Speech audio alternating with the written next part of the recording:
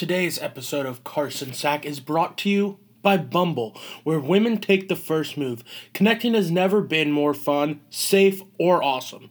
Bumble shows you the people you want to see and lets you connect by a mutual op and by swiping right. You can find the love of your life on Bumble, so you might as well give it a try. This episode is also brought to you by Budweiser. I'm just a regular guy who wants the same things everybody else wants. Food, family, shelter, friends, and plenty of ice-cold Budweiser. Just not necessarily in that order. This episode of The Sack is also brought to you by Jack Daniels. In Lynchburg, Tennessee, you can park in the middle of the road, talk to a neighbor about taxes or the weather. You can pick enough wild blackberries to fill a tin bucket, and you can see a distillery where Jack Daniels made whiskey way back in 1866. They still make it in a slow, deliberate fashion, much as he did. One sip, and you'll be glad to know that they don't ever plan to stop. Jack Daniels, smooth sippin' Tennessee whiskey. Hit that ish.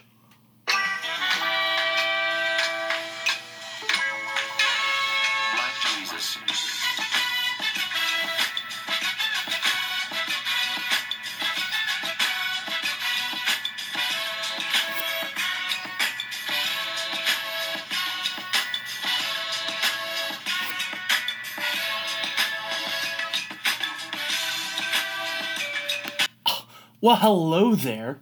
Welcome to the 21st episode of Carson Sack Podcast. Finally, the Sack can go to the bars legally, can throw away that Ohio fake. He's going to be taking some John Wall shots, some Vegas bombs. If you see him out at a bar, don't be afraid to come up to him and buy him a drink. He would surely appreciate it, and I'm sure at a later date, he would get you back totally.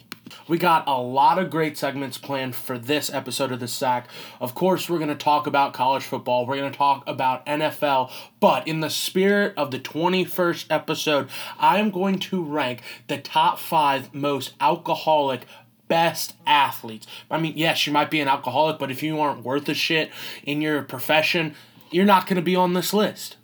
Also, we're going to get into a little bit of a serious talk about the whole players kneeling for the national anthem and stuff like that. I feel like this podcast, it's kind of not a joke, but it tries to be a little lighter side of things, kind of be funny, but I just want to show my range, show you how I can be serious at times. So we're going to dive into that probably at the end of the episode. But first, like I said, we're going to kick it off with my top 5 best alcoholic players in their profession. So before we get to the top 5, I want to start off with an honorable mention with 2 guys who were on the same team.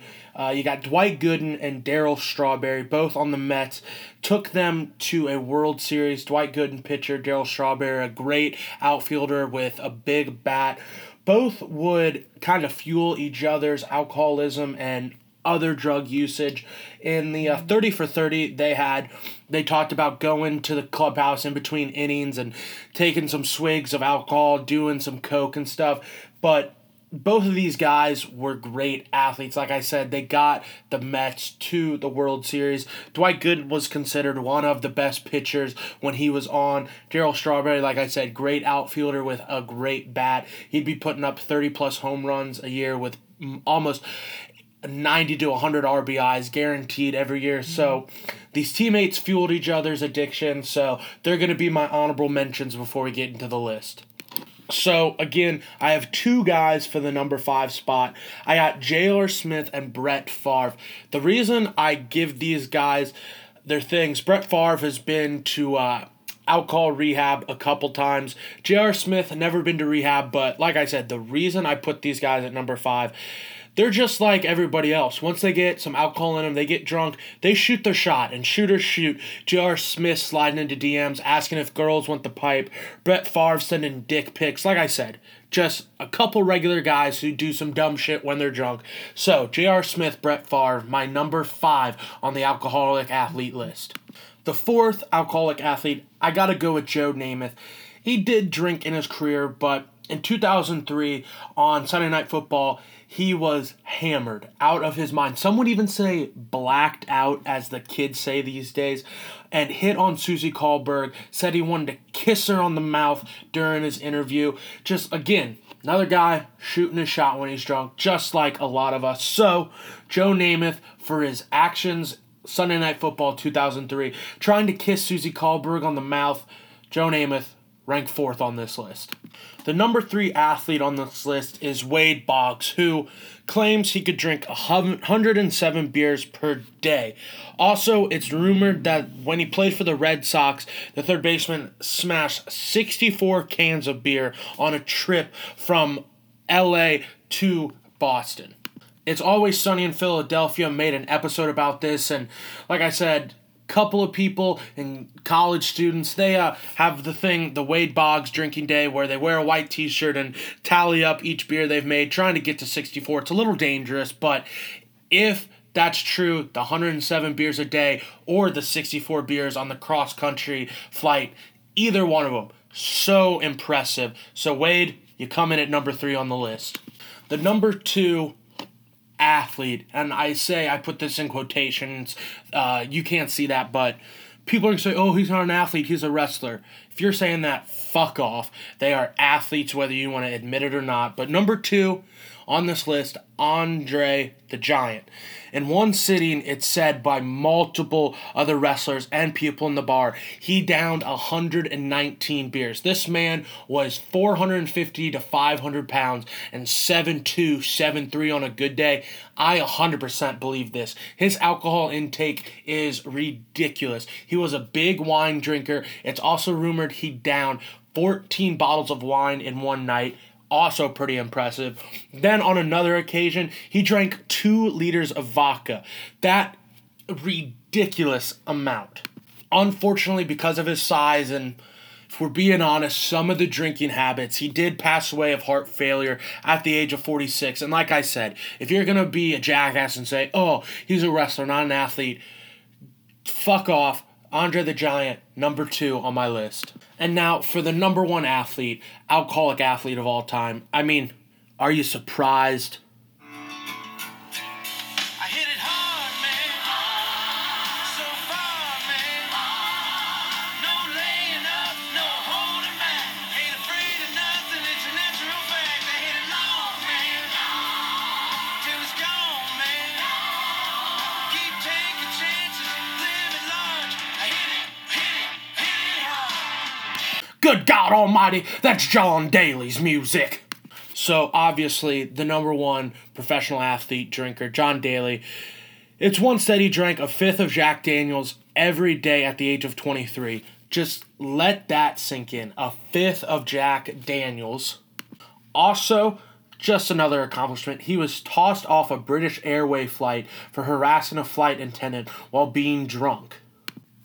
Also, because of these drinking habits, in a tournament in 1998, Daly was seen shaking throughout the round as he tried to play, and it was just very, very uncomfortable to see that happen. And then 10 years later, in 2008, he was found drunk outside of a North Carolina Hooters and taken into police custody that day. I mean, if we're being honest, you kind of need to be drunk to enjoy Hooters food. It's kind of hit or miss. I will say they got some, free advertisement here, Hooters. Hit me up, though. I'd love to advertise for you. Monday and Wednesday, all you can eat wings and fries. So I'll give them that. It's a pretty damn good deal. But if you just look at it, nobody, I feel like, has been associated with drinking and so synonymous with drinking as a professional athlete as John Daly. I mean, he's succeeded in his career. He won the British Open, came out of nowhere to do that. He's now on the Champions Tour, the Senior Tour, and apparently he's been sober for quite a time now. He does have his own bit of vodka. It's an Arnold Palmer mix with iced tea and lemonade and vodka. Never had the opportunity to taste it. I'm not 21 yet. I don't even know what alcohol tastes like. If you are over 21 and you want to call in, send me an email, I'll text anything, let me know how it tastes. I can't wait to have my first beer in November. So just to recap the list one more time. Number 5, J.R. Smith and Brett Favre. Number 4, Joe Namath. Number 3, Wade Boggs. Number 2, Andre the freaking Giant. And number 1, John daily. So now that we handled that, let's put down the bottle, let's stagger out of the bar party, and let's talk some college football. So we got 7 games to recap. I know that's a little bit more than I normally do, but these 7 games were pretty important this past weekend. The first one we're going to get into is a hometown game. We got the Cats from UK going up against the Florida Gators, 20th in the country. The Cats have a 30-year losing streak to the Gators, and the Gators just added another year onto that losing streak on Saturday night. I was in attendance at Kroger Field for the game, and I got to give a shout-out to the entire fans that were there for the Cats. It's going to be a while before these fans are that excited for another game because the Cats have a string of lesser opponents coming to Kroger Field. I think the next big one is going to be Tennessee in late October and then Ole Miss November 4th. I think those games are back-to-back. The Cats need the attendance to be like it was last Saturday for the Florida game. It's pretty heartbreaking to see how Kentucky lost that game. The Cats had a lead most of the game, honestly, and a lot of players stepped up and made some big plays. Charles Walker in the special teams game on the punt return, he had a great return, 61 yards. He also had a huge catch on 4th down in the 4th quarter that would have set up a game-winning field goal. We'll get to why that didn't happen, but a huge, I can't stress it enough, 4th down catch to get the first down for the Cats. What bothers me the most about this game is twice, and I'm okay with it happening once in a game as a coverage breakdown. It happens from time to time, but for this to happen twice in a game, it's unexcusable, and it's on the coaching staff. There were 2 plays where touchdowns were scored for Florida where UK loaded the box with all 11 players. Yes, they were almost guaranteed run plays, but that's the thing. You never 100% know. And one of them, I don't remember what quarter it was in, but it got a touchdown. The guy was at the bottom of the screen. I think it was about a 45-yard touchdown. Like I said, one time in a game, I'll let it slide. But in the 4th quarter with about 49 seconds left, Florida, again, looks like they're going to run the ball. They were down near the goal line. I think they were on the 1 through the 3-yard line. And then UK once again loads the box, all 11 players, and a guy is at the top of the screen just calling for the ball before the play even happens. And Florida's quarterback recognizes that, throws a nice little loft pass to him. Literally anybody in that stadium could have caught that ball. I'm confident that a freaking 4-year-old to a 98-year-old could have caught that ball. Again, that's unexcusable. It's like I said, it's on the coaching staff, and after the game, everyone was fire Stoops. He's a terrible coach. I personally don't think you should. Every year, Stoops has the most important game of his career, and if you look at it, that's probably going to be the Tennessee game once it rolls around. It used to be the South Carolina game, Florida game as well, things like that. And I think Stoops is one of the best things to happen to this program in a long time. His recruiting is good. If you look at it, yes, UK not the worst team in the SEC, but obviously not in that upper echelon of SEC teams just yet. Right in the middle of the pack, but Stoops does a great job of recruiting Ohio, recruiting some states in the South, gets some players from the Midwest as well. He puts a lot of effort into recruiting and getting the guys that fits his system real well. So I appreciate that as a UK fan. It really hurts me how we lost the game.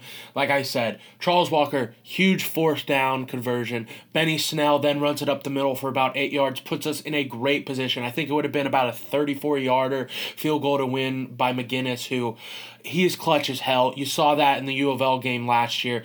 Obviously, more than likely, you can't say it 100%, but 34 yards. It's right in his wheelhouse. He would have probably made the field goal to win. But on Benny Snell's 8-yard scamper, there's a holding call. If you look at it, I'm trying to be extremely biased here. It doesn't honestly look like a holding call. It looks like an aggressive play. I'll give you that. But to call holding on that, I get. The refs have to officiate until the final whistle, but sometimes you just got to let the boys play, and I think that's a play and a call you just kind of let go.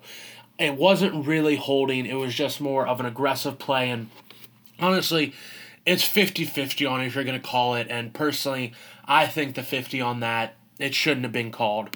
The Cats, though, they rebound next week against Eastern Michigan. What I was excited to see is how Steven Johnson and I forget his first name, but the running back King stepped up huge. He only had 5 carries, but he made the most out of every carry. He had 64 yards, and then Juice Johnson, he showed, hey, I'm pretty reliable, and I think he asserted himself as the number 1 receiver if there were any questions already, but he had 4 receptions, 56 yards, and a touchdown. And then Steven Johnson, little bit better than a game manager, which he's kind of been the first couple games. 196 yards, okay, but 3 touchdowns, that's what he's going to have to do for them to win these close games like that. Moving on, we look at a big ACC upset. We had North Carolina State going to Florida State and pulling out a big win, 27-21. Florida State just didn't show up in this game. North Carolina State just killed them in every aspect of the game. North Carolina State 3-1 on the year. Florida State 0-2. It's looking pretty rough for the Seminoles in the ACC. They're going to have a hard time making a big impact in the ACC. They might be able to ruin some teams' chances to win the ACC, but it's a big uphill battle for them, it looks like, to win the ACC itself. North Carolina State positions themselves again to be back in the mix to get to the ACC championship game. North Carolina State all year has some buzz been talked about. Hey, they're a little slept on, they're pretty good, everything like this. This game just showed it. And it was a bit of a surprise, but if North Carolina State can keep up what they've been doing the first 4 games, they are going to be just fine this entire year. And now, the next game, a huge matchup in the Big 12, and the upset I called last week, it came to fruition, so I'm a bit of a big... I know what I'm talking about. That's what it shows. I'm talking about the 16th ranked Horned Frogs from TCU going to the 6th ranked Oklahoma State Cowboys and pulling out a huge victory. Kenny Hill didn't have a huge game, but that's all right. He did have a touchdown through the air, did have an interception, though, but the big story in this, Darius Anderson runs for 106 yards and 3 touchdowns, and then TCU's defense did a good job of the bend, don't break philosophy there. I mean, Mason Rudolph still put up almost 400 yards, missed it by 2. He did put up 2 touchdowns, but like I said, the whole bend, don't break situation, he did throw 2 interceptions. TCU's defense is very, very good. Doug Peterson there is a great defensive-minded coach. If they can get the offense going a little bit more, TCU is deadly. I am very high on them. Last year, I was high on them. Picked them to win the national championship, actually, and obviously that didn't happen. But this year, I'm not going to go out on a limb just yet with them, but a huge win to start Big 12, play for them. If they were in the Big 10, they'd get smacked every week. But like I said, a big win for them to help their cause to get top 2 seed to make the Big 12 championship game. And here, yes, it was at home, but Oklahoma State, they're good enough to rebound from this. You got a great quarterback in Mason Rudolph who is going to be able to win games for you. If their defense can get it going a little bit more, which they didn't in this game, they'll be fine. Mike Gundy is a good enough coach to hype these players up, get them to rebound in the coming weeks. I don't take Oklahoma State out of the race for the Big 12 at all just yet, but a big statement win to show TCU, the people, the fans, and the committee, hey, we're pretty for real, don't sleep on us, after the 44-31 win at Oklahoma State. And then the next game, it was another upset pick that I had, and Purdue just couldn't pull it out for me. What the big news was, Michigan wins this game 28-10. Spaeth, the starting quarterback for Michigan, was pulled, and then John O'Korn came in and just made that offense click a little bit more. He had 270 yards and a touchdown. What I was really happy about for Michigan. They kind of got the run game finally going. Chris Evans, almost 100 yards, misses it by 3 yards, but he did have 2 touchdowns, and that was only on 14 carries, so very productive day for him. Another big thing that was a positive for Michigan in this game, their defense, who was replacing 10 starters, held a very good offensive-minded coach in Jeff Brom and a good offensive team, a little offensive juggernaut, if you will, held them to only 10 points. The game was at Purdue. Like I said, I think this is probably the biggest game, not in Purdue history maybe, but in the recent years, probably their biggest game. And their fans showed out. That's a big thing. They're hit and miss. They do show up for the big games, kind of like other teams, but the lesser games, they're not really there. But like I said, the fans did show up for this one. Michigan, an all-around good team effort to win this game. I'm interested to see how Harbaugh is going to manage the quarterback situation. Spaeth has been good for them the past 2 years. I understand this year he's been down a little bit, but overall, I think he's the better quarterback and has been in the system, knows a little bit better than O'Korn, but like I said, interested to see how Harbaugh is going to manage this. I think you throw Spaeth back in there to start the game next week, and if he doesn't perform, O'Korn, if he comes in and performs, it's his job to lose. And again, another big shout out for the Michigan defense who held Purdue to only 10 points, replacing 10 starters. That's so difficult to do, but their defense really stepped up this week, and if their defense can keep doing that and they can figure out the quarterback situation and Chris Evans can continue to run the ball as well as he did, Michigan is a very dangerous team, not only in the Big Ten, but the national title picture as well. And now another, I don't want to say a big Big 12 matchup, but the antics before the game kind of made it big. There was a bit of a skirmish by Oklahoma and Baylor. Oklahoma did end up pulling out the victory, 49-41. The game was at Baylor. Baker Mayfield got a little heated argument before, said, "You all forgot who daddy was. I'm going to have to spank you." I didn't personally like that comeback. It was a little too sexual for me.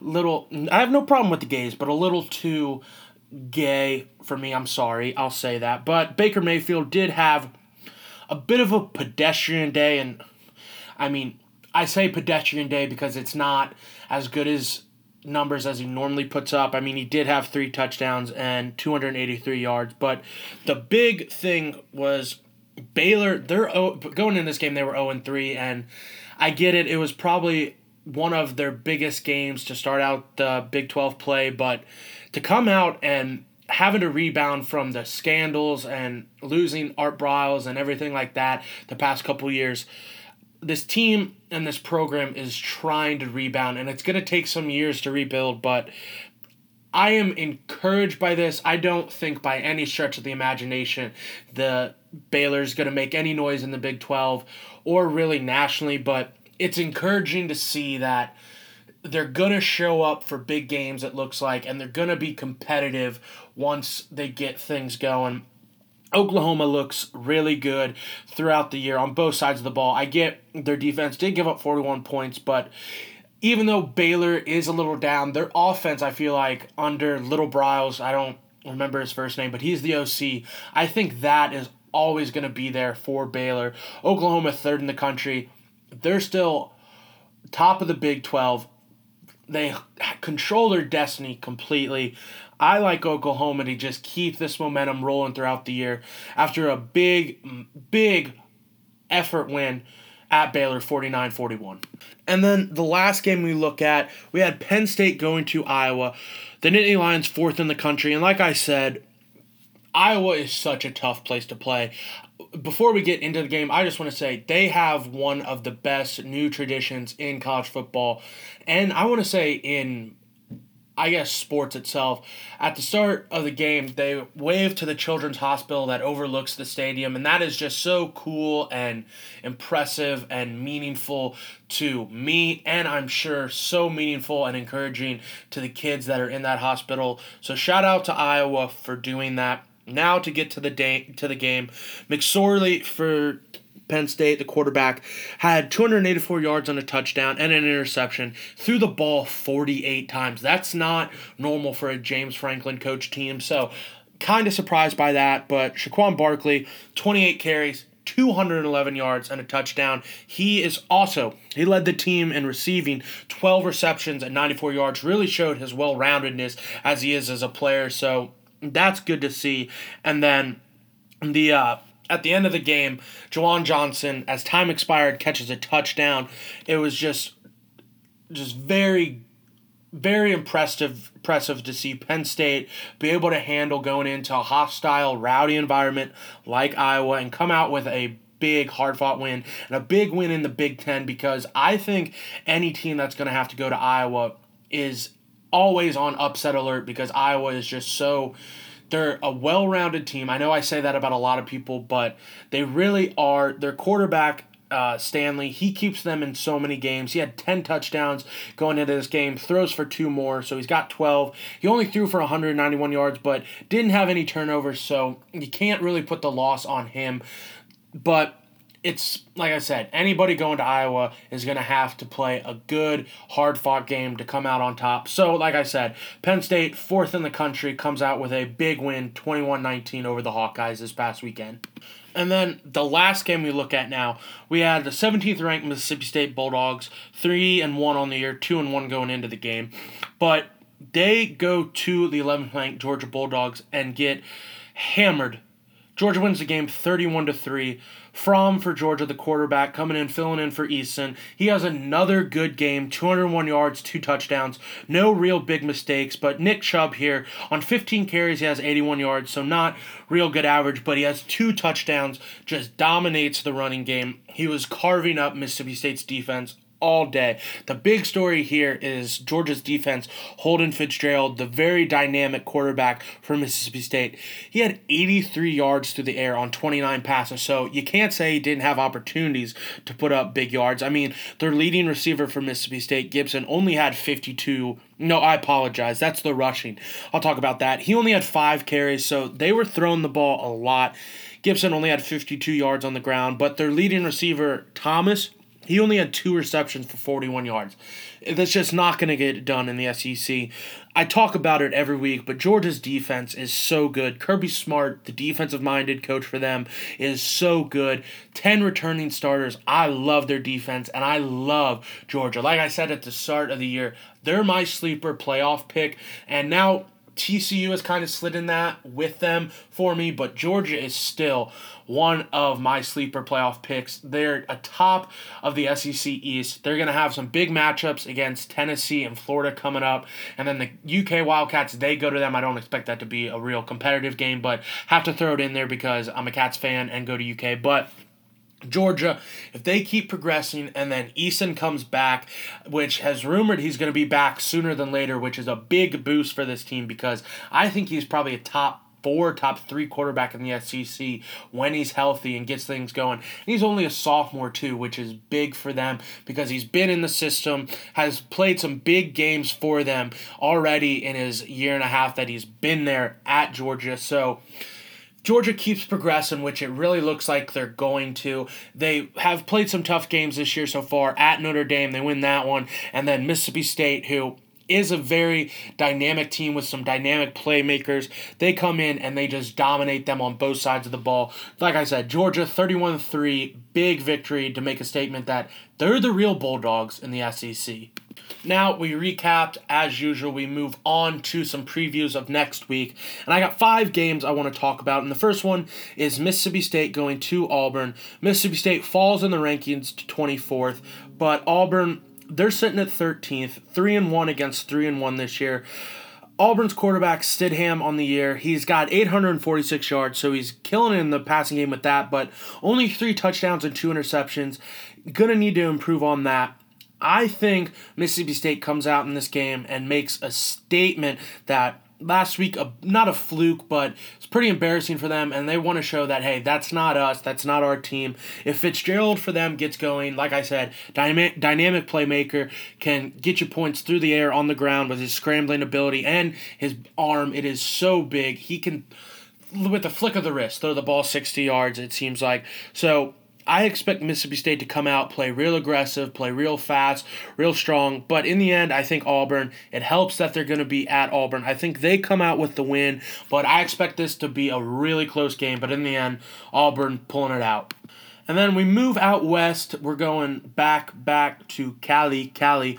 Well, we're not. We're actually going to Washington. But I'm going to talk about a team from Cali. We got the 5th-ranked USC Trojans going to 16th-ranked Washington State Cougars. Both teams 4-0 on the year. And what I'm very interested to see from this game is how Mike Leach and Falk for Washington State. Falk has 1,378 yards already, has only thrown the ball 169 times, and he's completed 130 of those, so only 39 incompletions on the year through 4 games. That's almost only 10 incompletions a game, which is real big.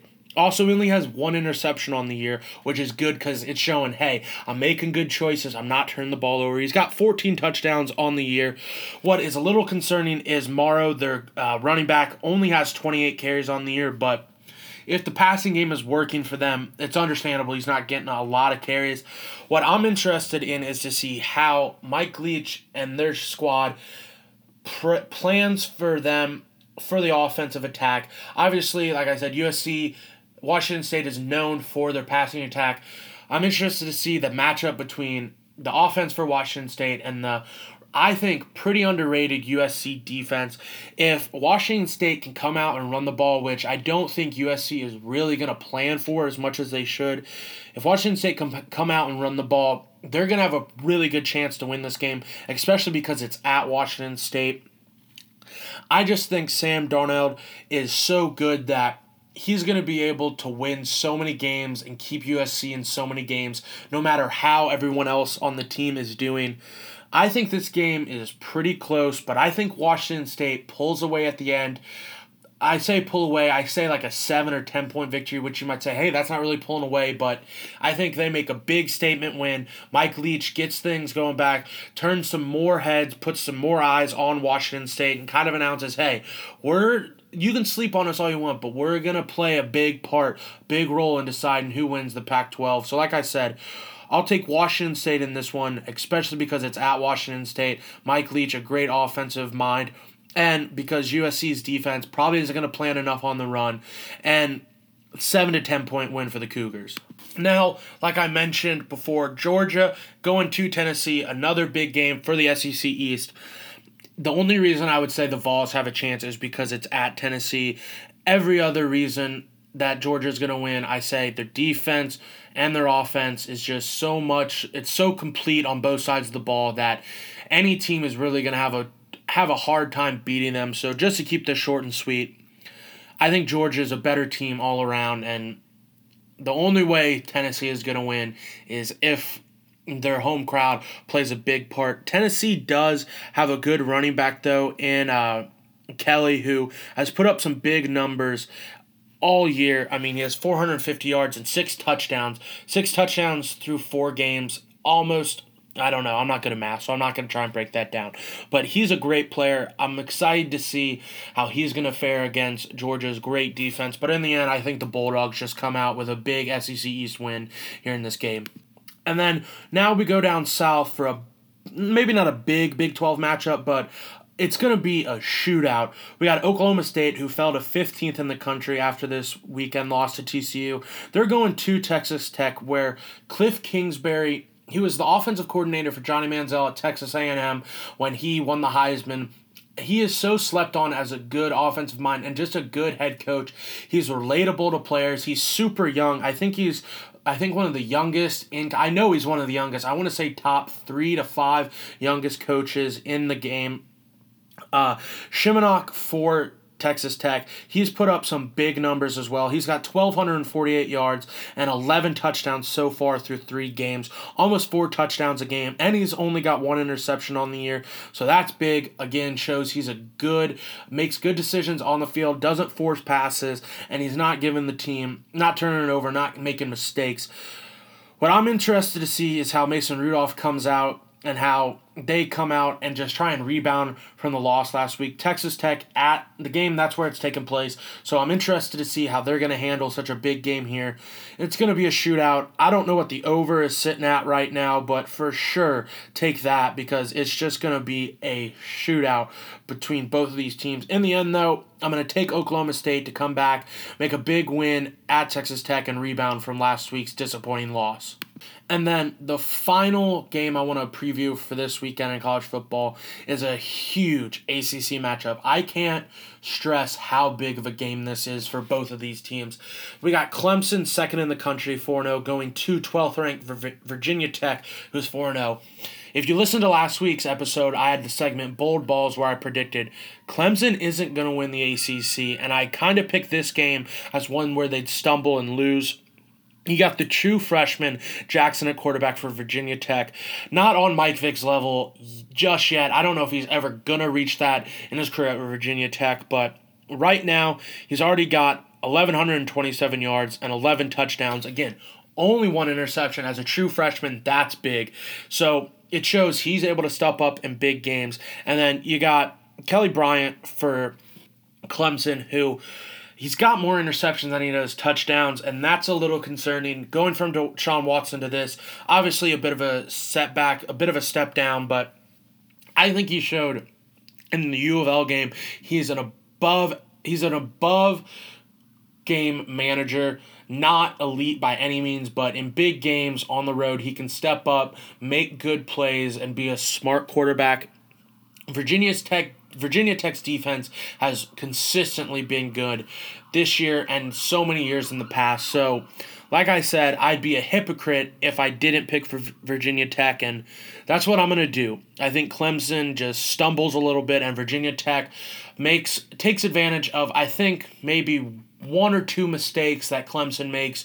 I think, again, just going out on a limb, I think Clemson either turns the ball over in the special teams one time or Bryant throws an interception or two for those two turnovers, and Virginia Tech takes advantage of it and gets a huge win in the ACC to catapult them right to the top of the ACC standings. Now we move to the NFL, and put on your seatbelts because we have the rapid fire recap coming at you.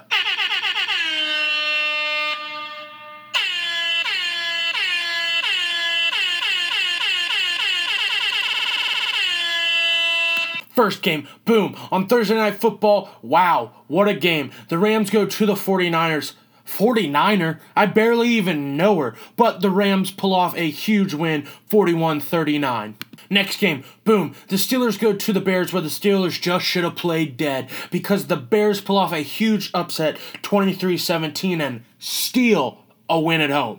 Next game, boom, Browns go to the Colts and the Browns were a favorite. Geez, that's something new. But just like their name, the Browns play just like shit and lose 31-28 to the dismal Colts. Next game, boom, over in London. How come every time you come around my London Bridge want to fall down? Shout out Fergie. But the Ravens were falling down on their London Bridge. They probably just shouldn't even made the trip. They lose to the Jaguars 44-7.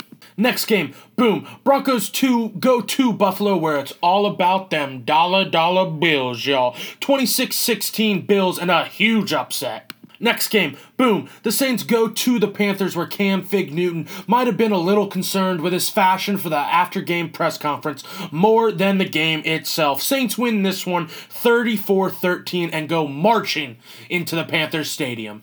Next game, boom, Lions, Tigers, and Bears, and oh my God, the Falcons is what the Detroit Lions were saying as they lose a hard-fought game, though, 30-26 against the Falcons. Next game, boom, Buccaneers go to the Vikings, and Buccaneers, all they look for is booty, but guess what? That's exactly what they played like this weekend. Booty. Vikings win this one with backup quarterback Case Keenum, 34-17, and just like the cold file case, close it down. Next game, boom, the Texans go to the Patriots where in Foxborough it's almost UGG season and Tom Brady cannot wait. But the Texans play just like that. Ugly. U-G-L-Y. You ain't got no alibi, you ugly. Yeah, you ugly. Patriots win a close game 36-33. Next game, boom, the Giants go to the Eagles where Odell Beckham Jr. showed who's a good boy, you's a good boy by taking 2 touchdowns in the end zone from receptions, but did take a piss on the field, but too bad the Giants just aren't a good team. Eagles win this one 27-24 in a big NFC East matchup. Next game, boom, the Seahawks go to the Titans where Marcus Mariota said, I oughta just win this game. And that's just what they do. 33-27 over the Seahawks. Next game, boom, Bengals at the Packers. Bengals finally reach the end zone for the first time on the year, but Mr. Aaron Rodgers says, wish you could be my neighbor, but you gotta get the fuck out of town. Packers win this one in overtime, 27-24. Last game, boom! Raiders go to the Redskins on Sunday Night Football, and the Redskins say, hey, you can come to our Indian Casinos, but you just ain't gonna beat the house. Redskins, big upset this weekend, 27-10. So, let's regroup. That was a pretty big segment. I got the juices going. So, let's just take a second to calm down, and let's now look ahead to the next weekend in NFL.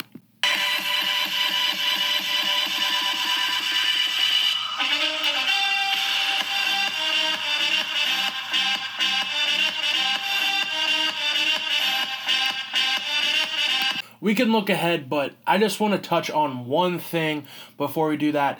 This past weekend is, I think, the epitome of any given Sunday. There were so many upsets that happened. You had the Raiders losing to the Redskins. You had the Bills beating the Broncos. You had the Texans almost going into Foxborough and pulling off the big upset against the Patriots. Like I said, I think this past weekend just embodies the whole any given Sunday. Any team can beat any team any weekend. So now, moving on, this episode's going a little long, so I'm only going to look ahead to 4 games. There are some other good games, but I got a lot more to touch on with the whole kneeling situation, and I'm going to spend a good amount of time on that, so I'm only going to preview 4 games for this upcoming week in the NFL. The first one, you have a huge AFC North matchup. You got the Steelers playing the Ravens going there. These games are always hard-hitting defensive battles, close games. I'm a Steelers fan. I love when we play the Ravens. Granted, it doesn't always go our way, but these games are always so good and just so competitive, and they always mean so much, no matter throughout the years, whether a team is out of it, the players still just, it's such a good rivalry and a big rivalry that the teams might be out of it for contention in the playoffs, but they still just want to win this game so bad. I'm going to take the Steelers in this one. I think they're going to come out pissed off from last week, and I think the Steelers defense really steps up and shows that they're legit, and I really think they are legit. And then Le'Veon Bell has kind of been a little disappointing this year. I think he gets going against a bit of a lackluster run defense for the Ravens, which just hasn't been their thing in the past. But this year it's a little down, but I think if he can do that, have a big game, maybe 120 yards and 2 touchdowns, I know that's kind of asking a lot, but he can open up the play-action pass game so well for Ben that it will just help them out so much. Another little concerning thing, the Bears pass rush last week played great. They are a good pass rushing team, but so are the Ravens, and the O-line for the Steelers just did not do their job protecting Ben last week, so that's just a little thing to watch for this game, how they progress from last week, and continue to just watch throughout the year, because Ben, if he has the time, he can move around, let the receivers do their job. They're going to be just fine, but if not, and he's got to scramble, be pressured, he has a history of injury proneness, so it's just something to see that hopefully the Steelers' O-line, their pass protection, can progress throughout the year. Like I said, though, I'm going to take the Steelers over the Ravens for a huge AFC North win. Staying in the AFC, we go to the AFC South, where the Titans go to the Texans. Titans 2-1, Texans 1-2. Big AFC South matchup. You got the Jaguars there that I just don't know if they're legit enough to be contenders in the AFC South. I think these two teams are the best in the AFC South. So, like I said, big game for this. I think the Texans step up. Their defense is so good with J.J. Watt, Clowney, and then their secondary is very good too. They do lose Brian Cushing, but they've played so much without him because of his dumbass with steroids and stuff like that, that they'll be able to adjust and be okay with that. I love their defensive coaches, Romeo Cornell and Mike Vrabel, just both good, smart, defensive-minded coaches. I think they're going to be able to slow down Marcus Mariota and the running attack of Derrick Henry and DeMarco Murray and really force Mariota to win the game through the air. And yes, Mariota can do that, but I just don't think it's going to be able to be done this weekend. And Deshaun Watson has really progressed throughout the preseason and so far in his couple games that he's played. I like what he's got going on. Lamar Miller is going to need to be able to have a good game, which I think he can. DeAndre Hopkins has been stepping up with the loss of Fuller, and Braxton Miller just isn't playing as well, and then they lose their starting tight end. The whole passing game is really falling on Deshaun Watson and DeAndre Hopkins trying to make their connections and really work on their chemistry, and I think that's only going to build week to week to week through practices, through games. So I expect a big game out of Hopkins, and I expect a big game out of the Texans defense to get them a huge win in the AFC South. So I guess this is just a big conference division week. We have the 2-1 Lions going to the 2-1 Vikings. I'm still just not sold on Case Keenum as a good NFL quarterback. Granted, he did have a good weekend last week against, I think, of a bit of an overrated Buccaneers defense. Matthew Stafford just continues to prove that he's a good quarterback. I really feel like he puts up good numbers. He just doesn't win a lot of games, which I think I know he has a sub 500 record against above 500 teams throughout his career. I think he's only won one or two, which is extremely disappointing and very disappointing for a guy that's getting as much money as he is. The Vikings are going to be just fine no matter who is at quarterback, I feel like, for them, because their defense is probably top 3 in the NFL. One of the biggest playmakers in the NFL that is so overlooked and just doesn't get as much credit. Maybe he is for sure one of my favorite players in the league. Maybe not my favorite, but Stephon Diggs is so good and is so dynamic in the passing game that he's always a threat to break a game wide open. And then Dalvin Cook has been great so far running the ball for the Vikings, that it's really opened up the passing game. So I'm going to take the Vikings in this one. If Case Keenum can just not turn the ball over, maybe get 2 touchdowns, and then the Vikings defense steps up. I think Dalvin Cook has a good game. The Vikings defense steps up and can slow down Matthew Stafford, which I think they can. Vikings, again, get a big win in the NFC North early on in the season. And then the last game I'm going to look at is, again, huge matchup. I think this is the biggest matchup of the weekend just because the division they're in is so difficult and loaded with such good teams.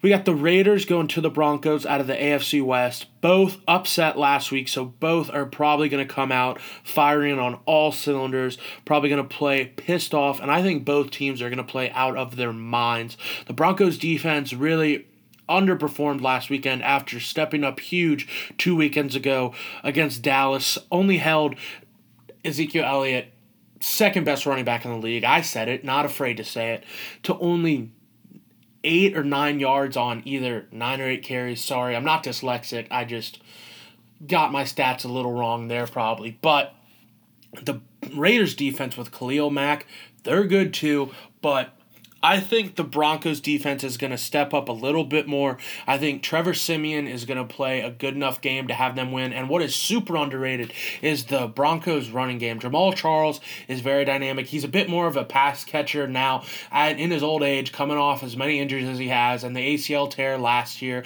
But CJ Anderson has been great on the ground for them. I like how he plays. He runs hard. And both of those are good complementary backs for what they like to do. The short West Coast offensive passes for Trevor Siemian. So the Raiders, I think Derek Carr has a good game. I think Amari Cooper has a good game. But in the end, in a hard-fought game, I am going to say probably the best of the weekend. In the biggest matchup of the weekend, the Broncos come out on top. I'm not going to give a score, but the Broncos come out on top. That NFL talk was brought to you by Jif Peanut Butter. My kids, all they care about is peanut butter, so I make sure they get the best. You know, I wasn't sure if there was a best until I opened the 3 leading brands. I mean, can you even name the 2 other leading brands besides Jif? I sure the hell can't. And I found Jif smells more like fresh peanuts. That's how I know Jif is better. As long as my kids care about peanut butter, I want to know they're getting the best, which is Jif Peanut Butter. So now, like I said, after the NFL talk and the college football talk, all of that, like I said, I like to keep the podcast a little light, but sometimes you gotta get serious, and this is a pretty serious topic. Since last year, since this year too, already through 3 games, it's the players kneeling for the national anthem. I know I'm probably gonna get some backlash for this. I have no problem with players kneeling. I get it.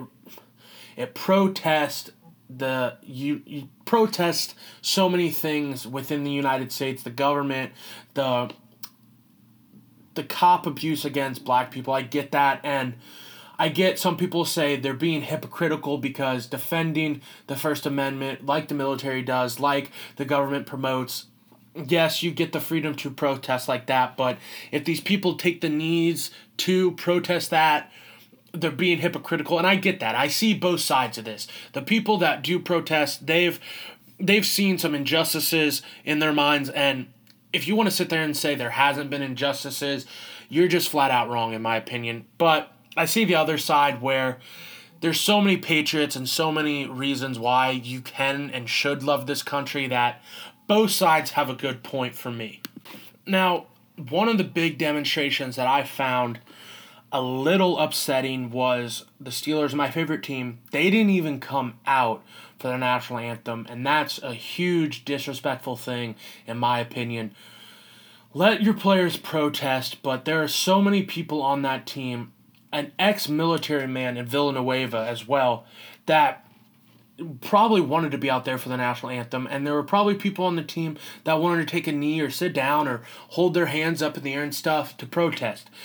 Give both sides the chance to do what they want to do. That's what you have to do by the First Amendment, I feel like. And then, like I said, Villanueva was the only player for them who was an ex-military man to come out, leave the locker room for the national anthem. I respect that so much. Shows that he obviously cares about his country because of his service, and he's not going to let anybody disrespect him or his country, and like I said, I respect that so much. Another thing I find just a little upsetting is last year when Kaepernick started doing this, he really went out on a limb. He put his neck on the line for the issues that he saw, and what bothers me is how people want to say, oh, he doesn't care, all this stuff, when even after this, he can't get signed by an NFL team. Granted, he did make a good amount of money through his career so far and endorsements and things like that, so he's set financially, but people said, oh, he doesn't really care about the issues, he's just doing this to make a statement, he's not going to really help people. He's donated almost $1 million to so many charities that help out African Americans in America. The Suit Foundation, where he gets African Americans who maybe not be able to afford suits for job interviews and other important things. I think that's one of the best causes that he's donated to. I'll be honest, I don't know the other organizations, charities that he's given to, but it shows honestly that he really does care about the issues and takes a stand for what he believes in. So I think the people that say he doesn't really care about that are dead wrong. Building on that, though, how I talked about Kaepernick putting his neck out. Now, I'm not saying it's the cool thing to do by any means, but where were all these players last year that are now doing this stuff? Where were they last year? They didn't step up. Granted, I'm not saying they didn't care about the issues. In no way am I trying to imply that, because they probably did. They were probably just a little concerned about the backlash, what their teammates, what the owners, general managers, fans would think about that. The big thing you have to realize is these players are making a big decision and a big statement and a big risk doing this. And I respect them maybe for not kneeling, but taking a stance and trying to protest in a very peaceful way to shed light and get eyes on the issues. I understand it's not 100% helping the issue because they're really not going out of their way enough to help African Americans in the country really. I understand it promotes things that the injustices and things like that go against African Americans and the government, what they do. I get that, but there are so many other things besides kneeling that these players, if they really care, like Kaepernick, who really cares, they can go out, help charities, help inner city schools, things like that. Help the youth, the African American youth that aren't getting as good of opportunities as they should. Go out, promote growth in your inner cities, in your hometowns, in the African American communities. Do that on top of the kneeling that draws so much attention. Just show you really care by doing more than just kneeling. Another big thing that I think is overlooked but really shouldn't be is, yes, there are players that stand for the national anthem, and I, again, 100% support that. And I don't want you to think that I'm siding with either side. Me personally, this is going to seem like I'm taking a side now. I would stand for the national anthem no matter what. I love this country. I always have, I always will. But I see both sides, like I'm saying. What is another, like I said, big thing that is overlooked but really shouldn't be and should get some attention as well.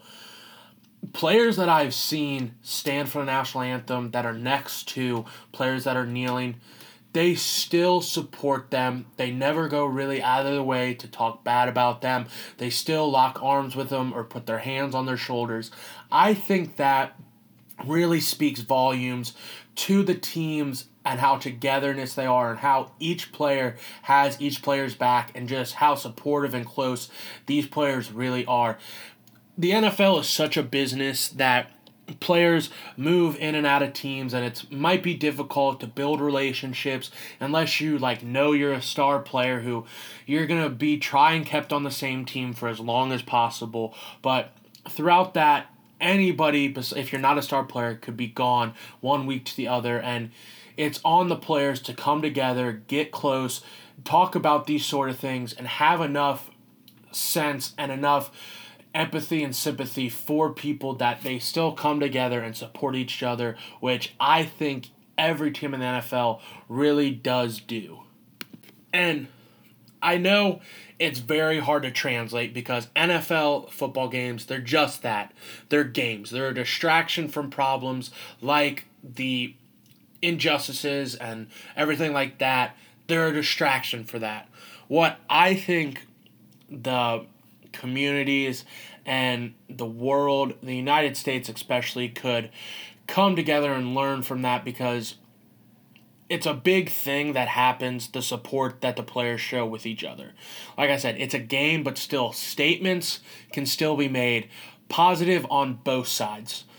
It shows that people stand with America and trust this country, that even in tough times, that it'll get better and they'll get through it. And it shows that players that there might be going on with injustices, but they really do want to make a difference and make a statement that draws eyes to it. What I think that the United States, the people on opposite ends of this, on opposite ends of different issues can show, each other needs to realize that each other side has a point.